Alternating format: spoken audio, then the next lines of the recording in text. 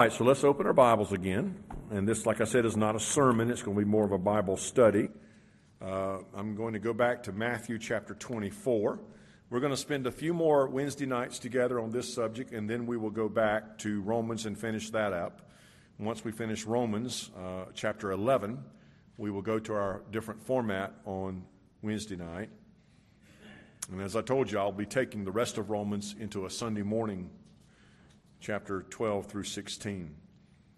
But what I want to talk about tonight again is in Matthew chapter 24, specifically verse 15, what and when is the abomination of desolation? And we're going to get more into, or at least the beginning of it, the interpretation of this topic of the abomination of desolation. Let me read the text. I'm going to start right in verse 15, Matthew chapter 24, verse 15. The Word of God says, "Therefore, when you see the abomination of desolation spoken of by Daniel the prophet, standing in the holy place, whoever reads, let him understand. Then let those who are in Judea flee into the mountains. Let him who is on the housetop not go down to get anything out of his house.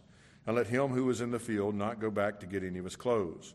But woe to those who are pregnant in those days, and who are nursing babies in those days. And pray that your flight may not be in the winter, nor on the Sabbath. For then there will be great tribulation, such as has not been since the beginning of the world until this time, no, nor ever shall be. And unless those days were shortened, no flesh would be saved, but for the elect's sake, those days will be shortened. Then if anyone says to you, look, here is Christ, or there, do not believe it. For false Christs and false prophets will rise and show great signs and wonders to deceive, if possible, even the elect. See, I have told you beforehand. Therefore, if they say to you, look, he is in the desert, do not go out. Or look, he is in the inner rooms, do not believe it. For as the lightning comes from the east and flashes to the west, so also will the coming of the Son of Man be. For wherever the carcass is, there the eagles will be gathered together. Immediately after the tribulation of those days, the sun will be darkened, and the moon will not give its light, and the stars will fall from heaven, and the powers of the heavens will be shaken. Then the sign of the Son of Man will appear in heaven, and then all the tribes of the earth will mourn. And they will see the Son coming on the clouds of heaven with power and great glory. And he will send his angels with the great sound of a trumpet, and they will gather together his elect from the four winds, from one end of heaven to the other." So the last time we looked together at this text, we really just considered some basic observations. We were not interpreting the text. We weren't in many ways trying to relate it to any other text, but what we were trying to do is make some basic observations. And one of the key things that I brought to your attention is that in order to understand this text, you have to have those two anchors. And the first anchor is the questions that are asked, if you remember, in the very first part of chapter 24, where the disciples come to Jesus and ask him about the temple. Jesus said that the temple was going to be destroyed, not one stone would be left upon another, and so that immediately catapulted the disciples into this eschatological question. In their mind, as we'll see in a few moments, it brought to their attention myriads of Old Testament prophecies that they would have been aware of that would have made them think that this is talking about the parousia, or the presence of Christ, the rule and reign of Christ in the kingdom, as they would have been understanding the Old Testament. So they asked the question, if you remember, when will these things be, which referred to the temple destruction, and then also, what will be the sign of your coming? That's the word parousia. It means presence on earth, or presence as a kingly manner. And then, what is the sign of the end of the age? So clearly in their mind, they saw this as one in the same event. And you need to ask yourself a question, why did they do that? Why did they put all of it together? I mean, why aren't they as smart as we are? I mean, because we know that the temple was destroyed in 70 AD, and we know that Jesus didn't physically, literally come back. So why didn't they get it? Well, we have hindsight, which is 20/20. They didn't have that. But what they did have is a lot of Old Testament prophecies from the prophets that gave them indication that this would be one and the same event. In many cases in the Old Testament, those prophecies read that way. They don't see the inner Advent time, which we call the church age or the time of the Gentiles. It was not seen by those disciples of that time. They looked past it and did not even understand it in the Old Testament. Let me give you a quick example of how this works, okay? And we're going to look at more later on, but just for tonight, I want to show you one that's really popular that'll help you to see how this actually went down in the disciples' minds and hearts. Look at Luke chapter 4 for a moment. Just turn over to the Gospel of Luke chapter 4 and verse 16. This is at the very beginning of the public ministry of Jesus in Luke chapter 4 and verse 16.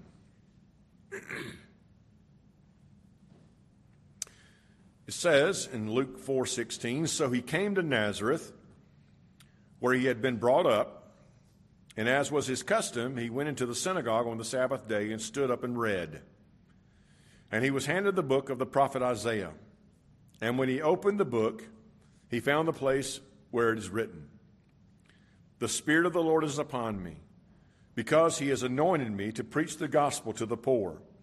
He has sent me to heal the brokenhearted and to proclaim liberty to the captives and the recovery of the sight to the blind, and to set at liberty those who are oppressed, to proclaim the acceptable year of the Lord.' Then," it says in verse 20, "he closed the book, gave it back to the attendant, and sat down. And the eyes of all that were in the synagogue were fixed on him. And he began to say to them, 'Today, this scripture is fulfilled in your hearing.'" Now that's wonderful, and that's true. It was. It was fulfilled. But that's not all the text says. In fact, if he were to continue to read on into Isaiah, it would have catapulted them into the future for us. But the Old Testament disciples, those that saw the Old Testament and understood these texts, would have known that he stopped short of the rest of the prophecy. In fact, that prophecy is taken from Isaiah 61. Verse 1 through 4. I want you to listen to it now. It says, "The Spirit of the Lord, God, is upon me, because the Lord has anointed me to preach good tidings to the poor. He has sent me to heal the brokenhearted, to proclaim liberty to the captives, and the opening of the prison to those who are bound, and to proclaim the acceptable year of the Lord." That's where Jesus stopped. That's where he said it was fulfilled in their hearing. But in the very same sentence, in Isaiah 61, verse 2, I'll pick it up again, "to proclaim the acceptable year of the Lord and the day of vengeance of our God, to comfort all who mourn, to console those who mourn in Zion, to give them beauty for ashes and oil of the joy of mourning, the garment of praise for the spirit of heaviness, that they may be called trees of righteousness, the planting of the Lord, that he may be glorified. And they shall rebuild the old ruins. They shall raise up the former desolations, and they shall repair the ruined cities and the desolations of many generations." But Jesus took this one whole prophecy and chopped it in half and said that only the first part of it is fulfilled. Had you been an Old Testament scholar and reading the book of Isaiah and not known what Jesus knew, you would have understood, as the disciples did, that whenever the Lord comes to fulfill what Isaiah 61 says, that he not only would have proclaimed the acceptable year of the Lord, but he also would have brought the day of vengeance of our God. No wonder the disciples were thinking, "Are you here to set up your kingdom?" Because in their mind, what would they have been thinking? They have been oppressed by Rome, and that the king of Israel is going to overthrow Rome, the day of vengeance, and that all of the ruins would be rebuilt, and the desolations would be repaired, and all that had happened to them over the years would be restored. This is one of many prophecies in the Old Testament that are occurring just like this. So no wonder whenever the disciples heard Jesus talk about the stones of the temple being thrown down, they would have immediately thought about, wait a minute, are you telling me this is the time of the days of vengeance when you're going to destroy everything and you're going to bring it back? In fact, reading the book of Daniel, which we're going to go to in a few moments, there are a number of passages there that clearly reflect the understanding of the disciples, where they would have known that the advent of desolation in the temple and the destruction of the temple and the removal of the sacrificial system would have been a great sign of desolations to come and the advent of an evil ruler, and even the resurrection in the final day when Michael would stand up on their behalf. So they would have thought that this was one and the same thing. When Jesus said that, that would have triggered clearly their thoughts of not only Isaiah, but also Daniel. So last week we made some observations, did we not? In Matthew chapter 24, some of those that we specifically noted, just to remind you of, about the abomination of desolation were this, that it will be something that you will see physically. You will see it. It will be visible, tangible, not spiritual. You will see it standing. This means exactly what it sounds like. It will be something standing, as also indicated in the text, in the holy place, which would have no doubt been the temple. This abomination, this thing that is defiling, detestable by God, is going to be standing in the holy place. We also noted in an observation that it would start an unprecedented, unparalleled tribulation that would have its beginning point, its central point, its centric point in Judea and Jerusalem. This unprecedented tribulation, according to what Jesus says in Matthew 24, and again in Luke and Mark, is a tribulation unlike anything that's ever occurred in the world. Anything that's ever occurred in the world. And so that's what the observation tells us. And then also one last one, as we noted, is that following this tribulation, this great tribulation, it will be followed by a literal physical return of Jesus Christ with his angels. He will come to gather together his elect from the four winds of the earth. This is paralleled and taught specifically by Paul the Apostle in 1 Thessalonians and 2 Thessalonians, chapter 4 and 5 of 1 Thessalonians, chapter 1 and 2 of 2 Thessalonians, clearly referred to. Even the same language is used, and many of the same words are used. So Paul was picking up his eschatology of the return of Christ from the literal words of Jesus himself. So those are some observations that we make, and that's simply all they are. We're not saying when they occur, when they might occur, or even what they mean. But now what I want to do is kind of turn the corner a little bit. I want to start talking about what some of these observations mean. And I'm going to try to be careful with it and let the text say what it says, but to help you understand what I believe the Bible is teaching regarding this topic, specifically the abomination of desolation. That's where we're zeroing in on. There's many topics we could discuss, but we want to zero in on this.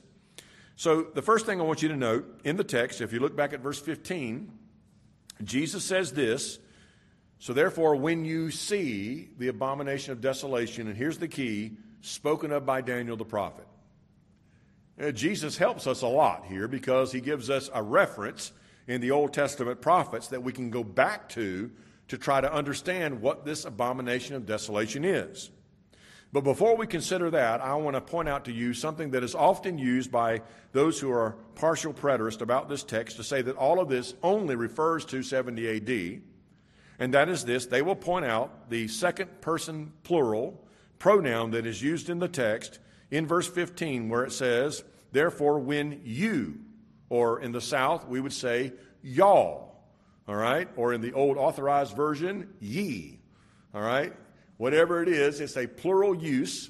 And so the understanding is, from that particular perspective, is that means he's talking directly to the disciples. He's answering them and them alone. And he's telling them, whenever you, that is, you guys, Peter and John and all the others that are there with you, whenever you see this, know to flee Jerusalem and get out of town.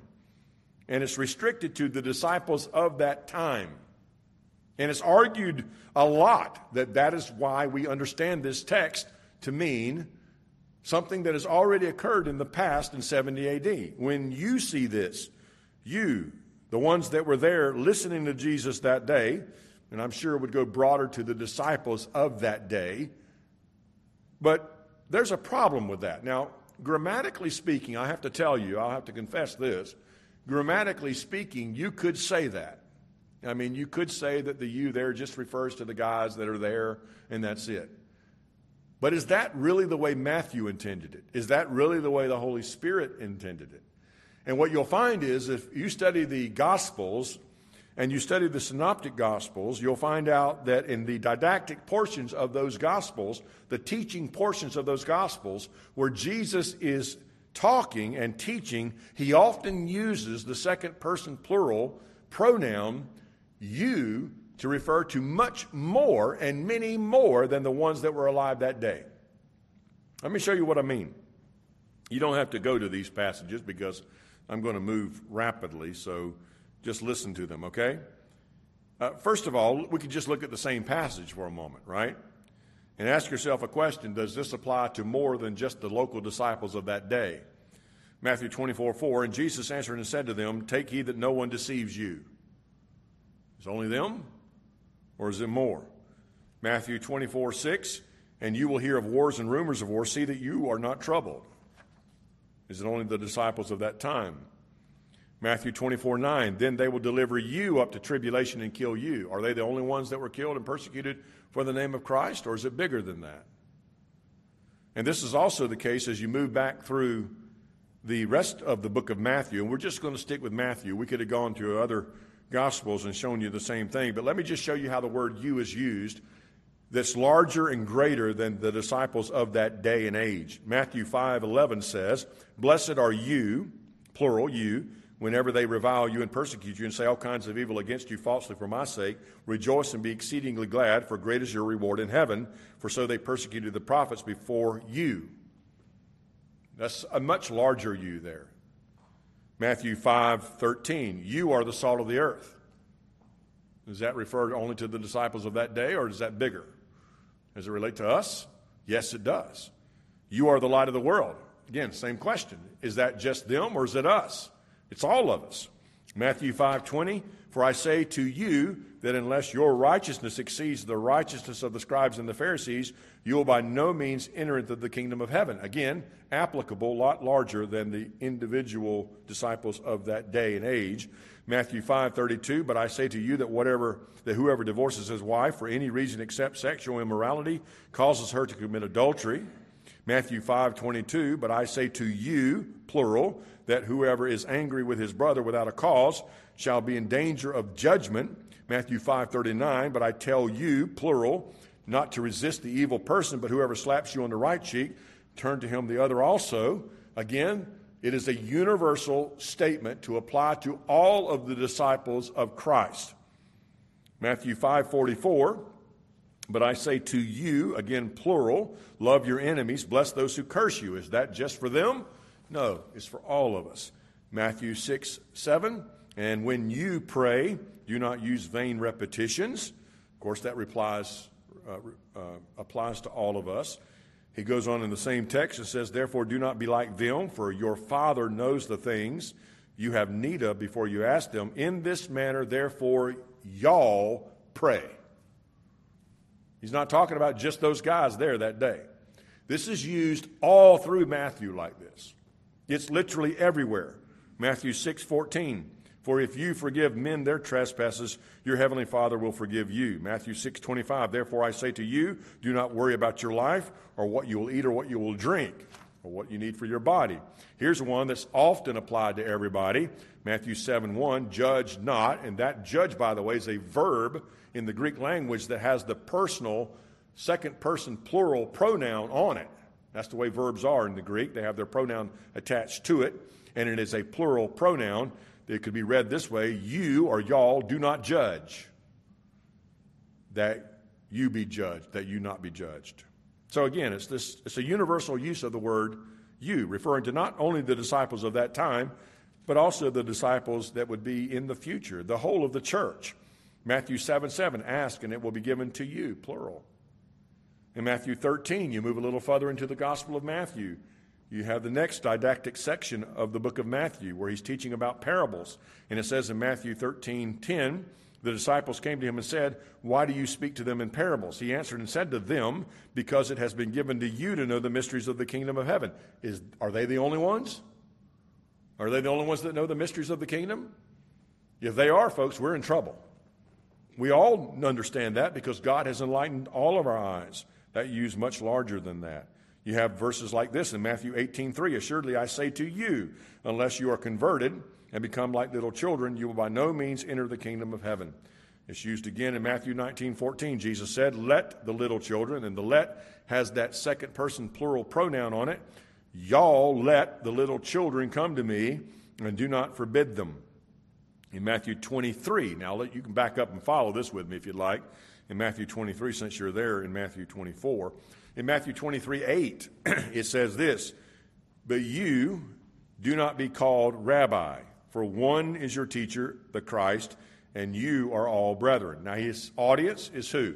His disciples and the Pharisees and the leaders of Israel that he's about to rebuke. He's about to light into them and let them have it.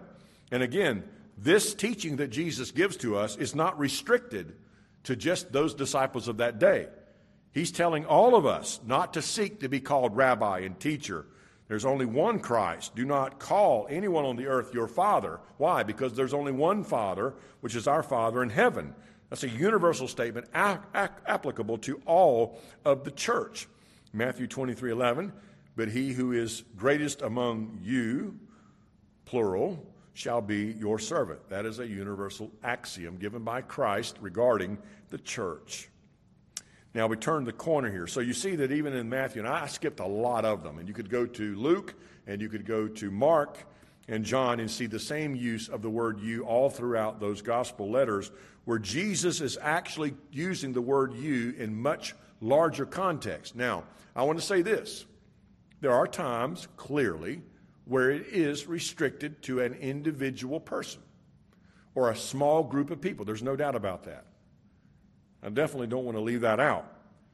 But it's also just as clear that there are plenty of times whenever the Lord is giving instruction and even warning that those yous are intended to be much larger than the initial audience that Jesus was talking to.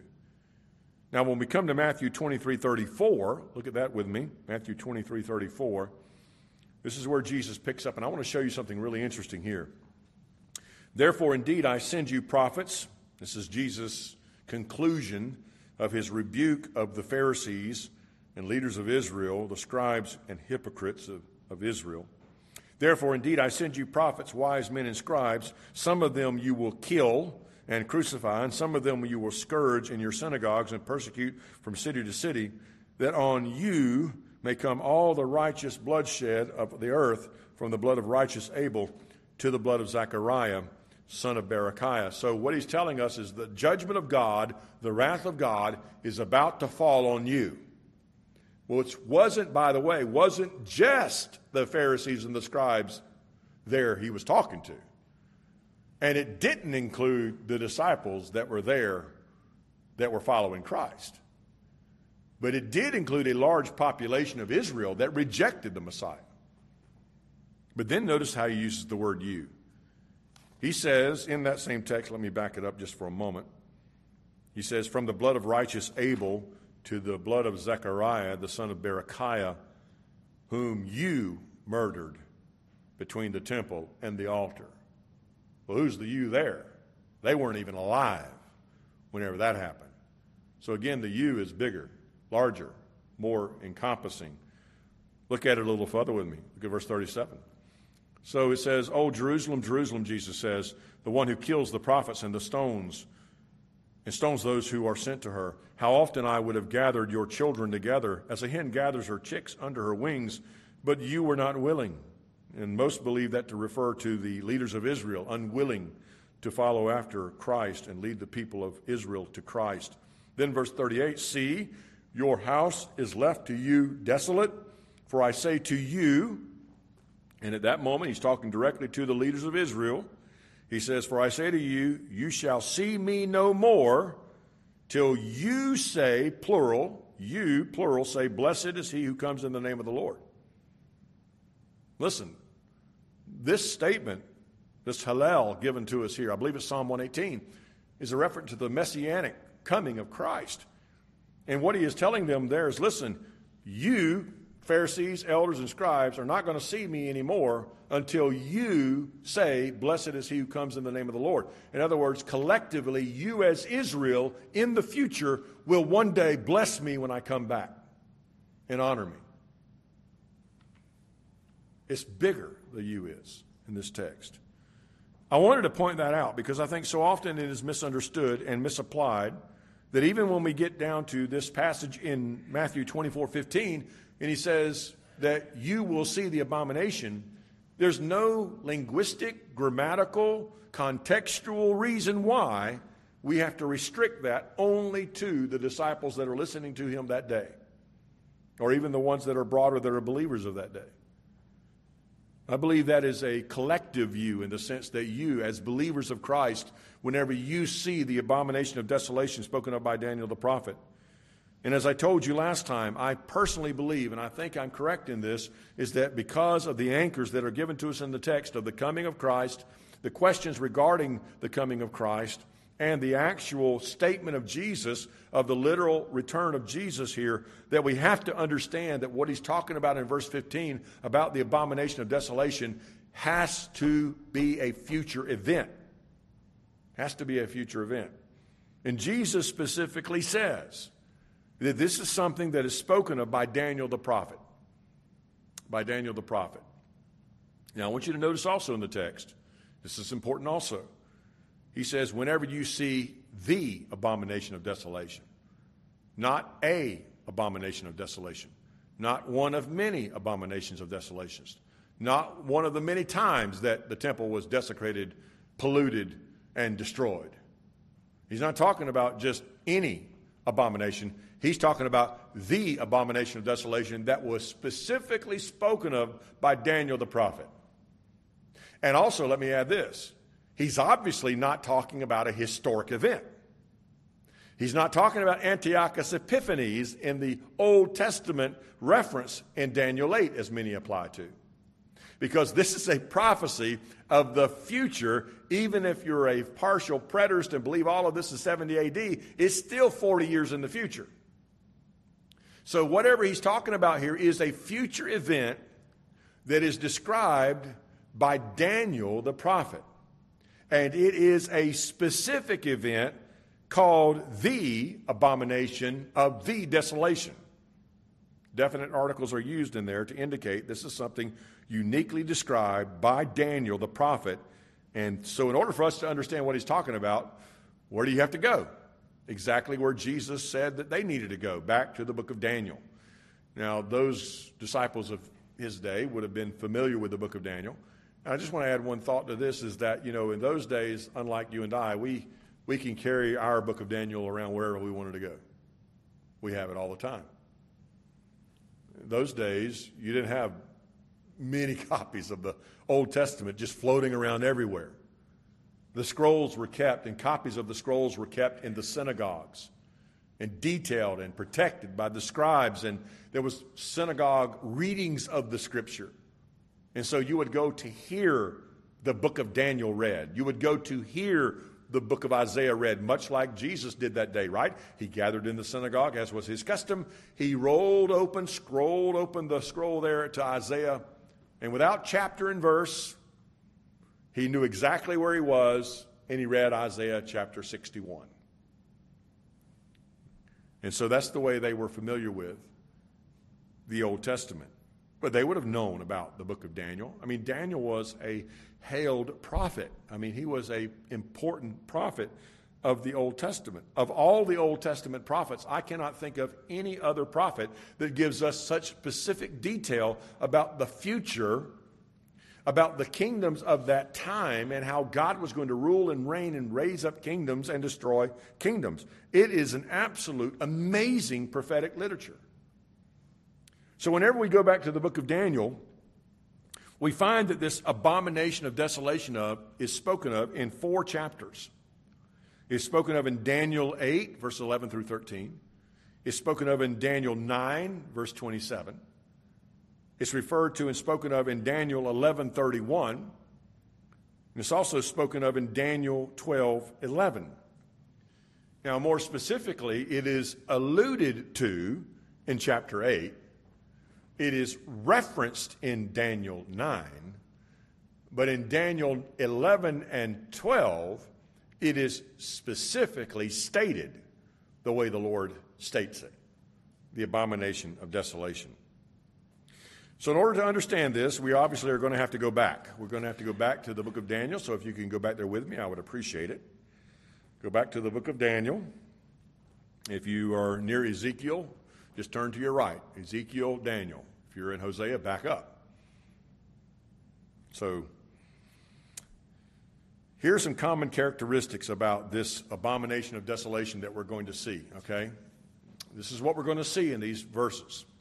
The first characteristic is this. We're going to see that associated with and at the time of the abomination of desolation, the daily sacrifices will be stopped. Now, the daily sacrifices that they're talking about are not what we think of with Yom Kippur or the Day of Atonement. These are the daily morning and evening sacrifices called the Tamid offerings. Tamid is the Hebrew word that just simply means continual. They happen every morning and every evening, or for the Jewish day, evening and morning, evening and morning, evening and morning. This sacrifice, this continual Tamid sacrifice, is referenced in Exodus chapter 29. You don't have to turn there, but just listen to this. Exodus chapter 29 says, "Now this is what you shall offer on the altar, 2 lambs of the first year, day by day, continually." There's the Hebrew word tamid. They call it the tamid offering. 1 lamb you shall offer in the morning, and the other lamb you shall offer at twilight. With 1 lamb shall be 1/10 of an ephah flour mixed in with 1/4 of a hin of pressed oil, and 1/4 of a hin of wine as a drink offering. And the other lamb you shall offer at twilight, and you shall offer with the grain offering and the drink offering as you did in the morning, for a sweet aroma, an offering made by fire to the Lord. These were burnt offerings. This shall be a continual burnt offering throughout your generations at the door of the tabernacle of meeting before the Lord, where I will meet you to speak with you. So the first thing that we're going to notice as we work our way through these texts is that this continual daily offering is going to be stopped. It's going to be caused to stop. The second thing we're going to notice is this, is that the abomination of desolation is set up in the time of the end. It will specifically reference that it will be set up in the time of the end. More specifically, it is referenced that way in chapter 11 and chapter 12. And then the third thing we're going to note here, and this is also very important, that associated with the advent of the stopping of the daily sacrifices and the abomination of desolation, there will be a time span of 3.5 years that will follow that event. It's referenced in the words of 1,200 in Daniel, 1,290 days. It's referenced in Revelation as 1,260 days. It's also referenced in the book of Daniel as times, and half a times. We'll discuss that in just a few moments, Lord willing, if we have time. So the point is that you have 3 main things that are happening in association with the abomination of desolation. Number 1, the sacrifices that are daily, continual sacrifices, evening and morning, will be stopped, and they will be caused to stop by someone and something. And then also this abomination of desolation will be set up at the time of the end. And then third, it will be immediately followed by a period of time referenced often as a 3.5-year period. So let's go to Daniel 8. Based on what I'm seeing, we're probably not going to get much further than this one. But that's okay. If the Lord doesn't come back anytime soon, we've got plenty of time. All right, Daniel chapter 8. Now, this is the first reference we have that alludes to an abomination of desolation. I'll show you what I mean. Look at Daniel 8. We're kind of we're parachuting into the text. All right, there's a lot going on here, and I can't reference all of it because we couldn't get to our points. But let's just parachute in verse 11 and take a few points. Daniel 8:11. He even exalted himself as high as the Prince of Hosts. By him the daily sacrifices were taken away, and the place of his sanctuary, his capital, the Lord's sanctuary, God's sanctuary, was cast down. Because of transgression, an army was given over to the horn to oppose the daily sacrifices, and he cast truth down to the ground. He did all this and prospered. Verse 13.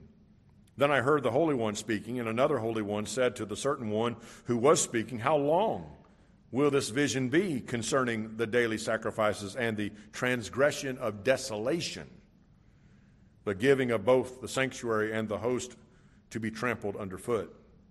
And he said to me, 2,300 days, then the sanctuary shall be cleansed. I want to make one point there, and I don't want to get bogged down too much, but the word translated here, days, actually is the rendering of two Hebrew words that refer to evening and mornings. It could be literally translated this for 2,300 evening and mornings.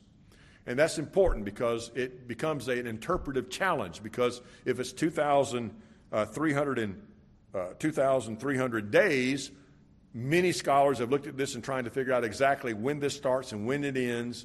And then others say, well, if it's referring to evening and mornings, it may refer to the sacrificial system that's being taken away. So it wouldn't be 2,300 days. It would be 1,300 sacrifices. So that's not my main point here. I just wanted you to note that because some of you probably have a study Bible that references that, makes mention of that, or alludes to that. And I don't want you to miss that, okay? So it is a tough text to understand which way it's going there. But now verse 15, then it happened when I, Daniel, had seen the vision and was seeking its meaning that suddenly stood before me one having the appearance of a man. And I heard the man's voice between the banks of Ulai, who called and said, Gabriel, make this man understand the vision. So apparently this is the angel Gabriel coming to help Daniel. So he came near where I stood. And when he came, I was afraid and fell on my face. And he said to me, understand, son of man, here it is, that the vision refers to the time of the end. Refers to the time of the end. Now, many understand this text to refer to Antiochus Epiphanes, which was an evil ruler who did evil things to Israel, both in killing many of the Jews, desecrating the temple, setting up an altar to Zeus, slaughtering a pig, and even stuffing raw pork down the priest's mouth. So this would clearly qualify for an abomination that made the temple desolate, no doubt. The problem with that is this, is that I'm not saying that that's an error, that that's not true, that this could not refer to Antiochus Epiphanes, but I am saying that this no doubt refers to more than Antiochus Epiphanes.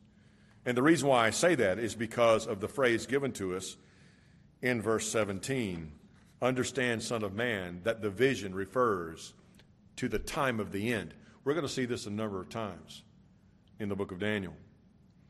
So even though Antiochus Epiphanes came to power in 175 BC, and did horrible things to the people of Israel, this may not be the only thing that this prophecy refers to. Okay? And there are times in the Old Testament that we have prophetic events that actually foretell us of the future events. One would be in Isaiah where it says, the virgin shall conceive and bear a child. That was not only a reference to a historical event, many believe, but also a future prophecy of the birth of Christ. Let me read a little further in Daniel 8. It says in verse 21, we get a little glimpse of this person. Daniel 8:21. And the male goat is the kingdom of Greece, and the large horn that is between the eyes is the first king. And for the broken horn, as for the broken horn and the four that stood up in its place, 4 kingdoms shall arise out of that nation, but not with its power. Now, he's picking up on the imagery that is given here of the beast and the goat that had the horn, and then one of the horns broke off and 4 horns came out of it, which many believe to be a representation of the growth of the Alexandrian Empire when Alexander the Great died suddenly, really, as a young man, and then out of his kingdom it was divided into 4 sections, and then, of course, out of that came another horn. Look at it in verse 23. And in the latter time of their kingdom, When the transgressors have reached their fullness, a king shall arise, having fierce features, who understands sinister schemes. His power shall be mighty, but not by his own power. He shall destroy fearfully, and shall prosper and thrive. He shall destroy the mighty and also the holy people. Through his cunning he shall cause deceit to prosper under the rule, and he shall exalt himself in his heart, and shall destroy many in their prosperity. He shall even rise against the prince of princes, which many believed a reference to Christ. And he shall be broken without human means or human agency. Apparently divinely killed, sovereignly killed by God. And the vision of the evening and mornings, which I was told is true, therefore seal up the vision, for it refers to many days in the future.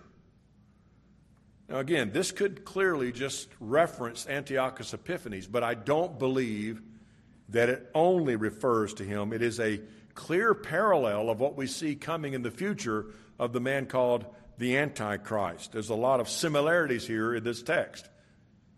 I want to bring this one to your attention because whenever we talk about the abomination of desolation, there is a hint of it clearly when it says the transgression of desolation.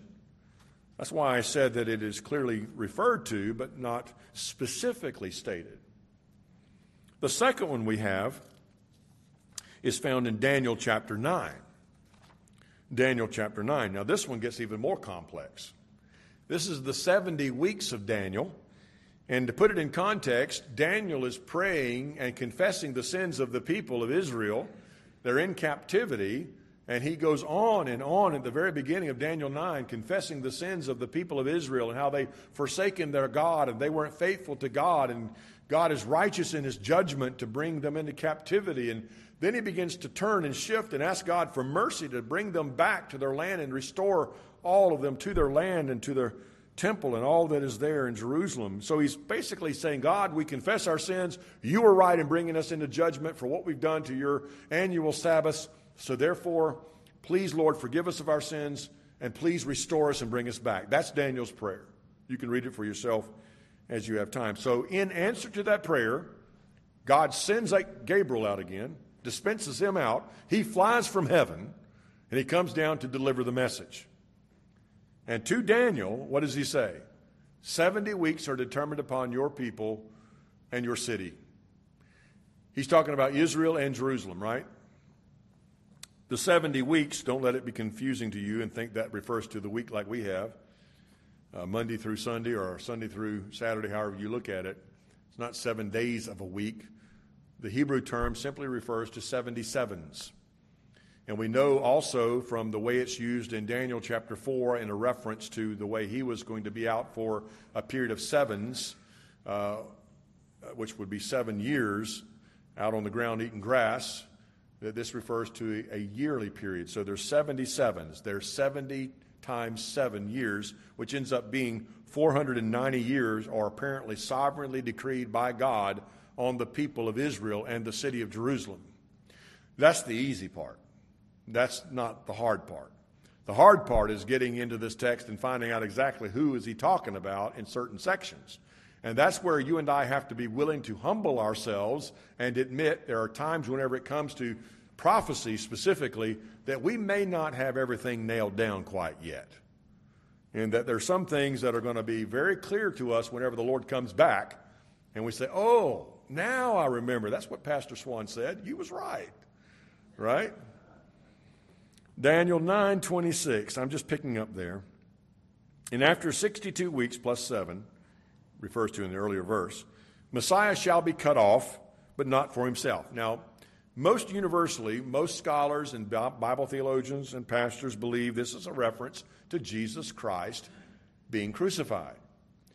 That after 69 weeks, Jesus would be cut off. He would die, but not for himself, which would mean substitutionary atonement. He's dying for us in the place of his sheep. And then it turns. And this is what happens in prophecy. You're reading along, it makes perfect sense, you're following along with it, and all of a sudden, the very next sentence, we're somewhere else. And it's like, okay, wait, what? How did we get here? So we were just talking about Jesus being put to death, but not for himself. And then we launch into the future, at least a little ways into the future, depending on how you take the text. Some believe this is only a reference to the destruction of Jerusalem in 70 AD. Some believe this is a reference to the coming gathering of armies against Jerusalem that Zechariah and Ezekiel refer to. But it says in verse 26, and the people of the prince who is to come shall destroy the city and the sanctuary. The end of it shall be with a flood. And till the end of the war, desolations are determined. Let's just stop there for a moment. And by the way, what I'm saying tonight is nowhere near an exhaustive study of this text. I'm just giving you some highlights of it, and our main point is to emphasize the abomination of desolation. So after Daniel hears this prophetic announcement that after 69 weeks, which would be the 62 plus 7 referred to in verse 26, Messiah would be cut off. And then he references a time whenever the people shall destroy the city and the sanctuary.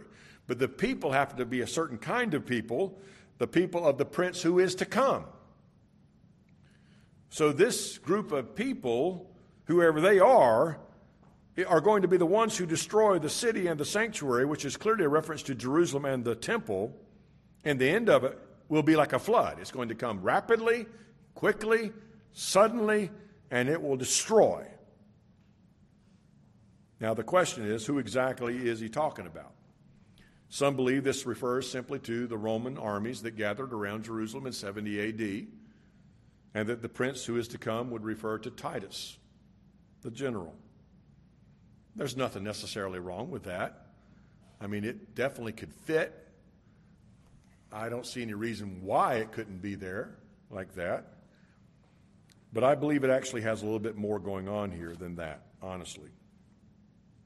That the people of the prince who is to come. In other words, some say the people, being the Roman people, came against Jerusalem, but that this prince here is of the same kind of people. And some have taught that this refers to a revived Roman Empire. I don't hold to that, personally. I hold to an aberrant view that hardly anybody holds to. I hold to this being Islam, personally. Because the people that came against the temple, most people don't even know this. The people that came against the temple, the soldiers that were commissioned to do that, most of them were Arabs. They were commissioned by Rome. They were hired by Rome. And they did the dirty work.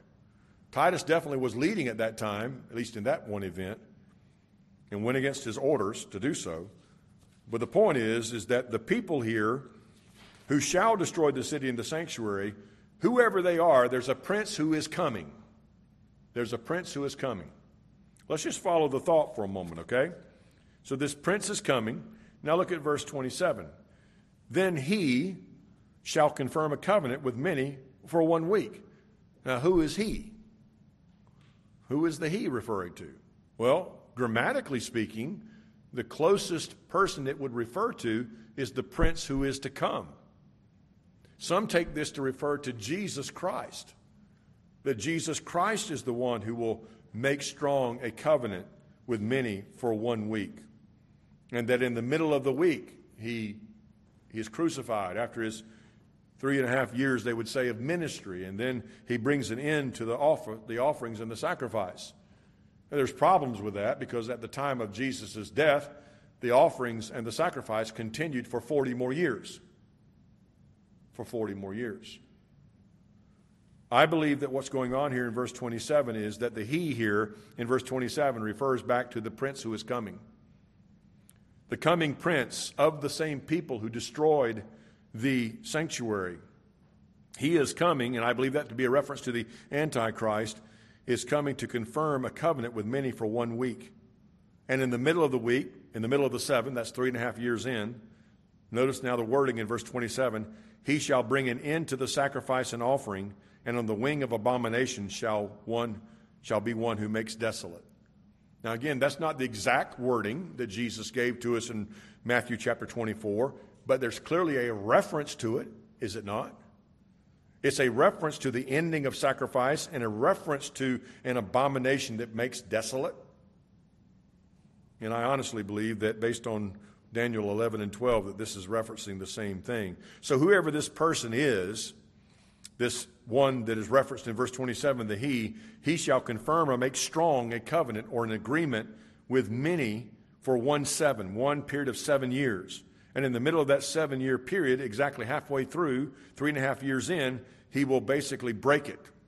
He's going to break the covenant. He's going to put an end to the sacrifices that are going on in the temple, and he's going to make it desolate by an abomination, which we looked at last week, was a reference to some type of detestable thing that is stood up in the temple, and in most cases in the reference of the Old Testament, the abomination referred to something idolatrous. Idolatrous. Here's a couple other references. Look at Daniel 11. Daniel 11, again, we're not reading the whole text, just to point out a few things. Daniel 11:30, so he shall return and show regard for those who forsake the holy covenant, and forces shall be mustered by him, and I believe this is a reference to Antichrist, and they shall defile the sanctuary fortress. Then they shall take away the daily sacrifices and place there, here it is, the abomination of desolation. Exact wording. This is the exact wording of our Lord. We're getting much closer to it now, right? So it says that the forces are going to be mustered by him. Who is him? We'll learn about him in a few moments. And they shall defile the sanctuary fortress, and they shall take away the daily sacrifices and place there, stand up there, if you will, the abomination of desolation. Now, that's not the only reference to this specifically. We have one last one given to us in Daniel 12. Look at this. In Daniel 12 and verse 11. And from that time, the daily sacrifice is taken away, and the abomination of desolation is set up. There shall be 1,290 days. This is 30 days more than what Revelation refers to, 1,260 days. But the point I want you to note here in verse 11 is that at the very time that the daily sacrifice, the Tamid offering, is removed, shut down and stopped, and the abomination is set up, it says there shall be 1,290 days, which is approximately 3.5 years plus 1 month. And there is nobody who knows what that other 30 days are for, and nobody knows what the next 45 days are referenced for in Daniel. There are people who guess what they are, but there's nothing else in the Bible that refers to them other than what Daniel is told. And he's even told by the angel, you go away, you're going to rest. In other words, you're going to die, and then you'll be resurrected and put in your place forever. But Daniel, seal up the book until the time of the end. In other words, we'll know what it is whenever the time comes. That's the point. But beyond all of that, do you see clearly now that we have at least 2 references to the abomination of desolation and 2 specific statements about that? And I believe whenever Jesus is talking about this, he's primarily referencing what I believe to be in Daniel 11 and Daniel 12. The abomination of desolation spoken of there by Daniel the prophet, given to him in chapter 11 and chapter 12. That's what he tells us. So, let's see. It's 8:03. Do I want to go any further? Probably not. We're going to have to stop there tonight. But let me close with something here. I don't want to do this next week because I think it would be just more information than you could handle, at least in one sitting anyway. It'll just get too much. One of the things I pointed out to you is that this abomination of desolation that Daniel speaks of is followed by an event of time. He refers to it as times, and half a times. We'll see that next time. And also there's 1,290 days referred to here in Daniel. Revelation refers to it in the terms of 42 months and 1,260 days. There's definitely a 3.5 year period following this setting up of the abomination of desolation and the stopping of the sacrifices in the temple. No doubt about that, for sure. But did you know that many of our early church fathers affirmed that very thing?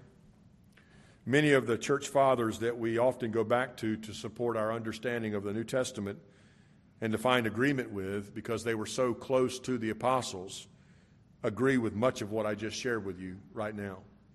And you have to also think of it like this. Most of these church fathers were decades away from the destruction of the temple in Jerusalem. It was still laid waste whenever they were willing to say the things that they said regarding a future temple, an abomination being set up, and the time following that. Let me close with that tonight, just a few statements about that. Justin Martyr, which dates in 160 A.D., so we're just a little over 100 years, maybe just 100 years past the destruction of the temple in Jerusalem, right? Not too far. Think of it like this. We're almost 100 years past World War II. Not too far. Most of us are very vivid about that. We've got understanding of what happened there. We know what went down. And it's not so far in the past that you can't remember it.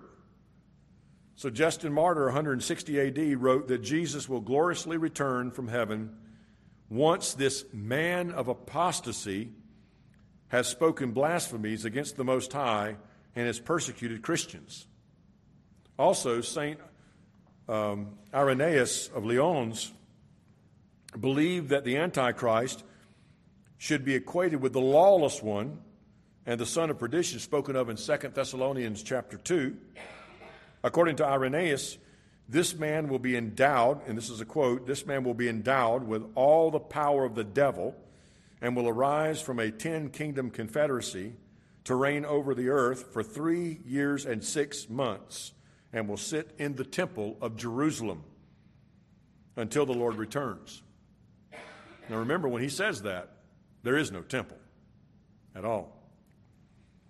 And he goes on and says, as he states, until the Lord returns from heaven in the clouds. Irenaeus saw at least the final half of the 70th week of Daniel 9:27 as speaking about the final years prior to the return of Jesus. And then St. Hippolytus of Rome in A.D. 200 taught that the entire final week of Daniel in Daniel 9:27 refers to the last week that is to be at the end of the whole world. He identified the beast in Revelation as the future Antichrist who will seek to be worshipped as God.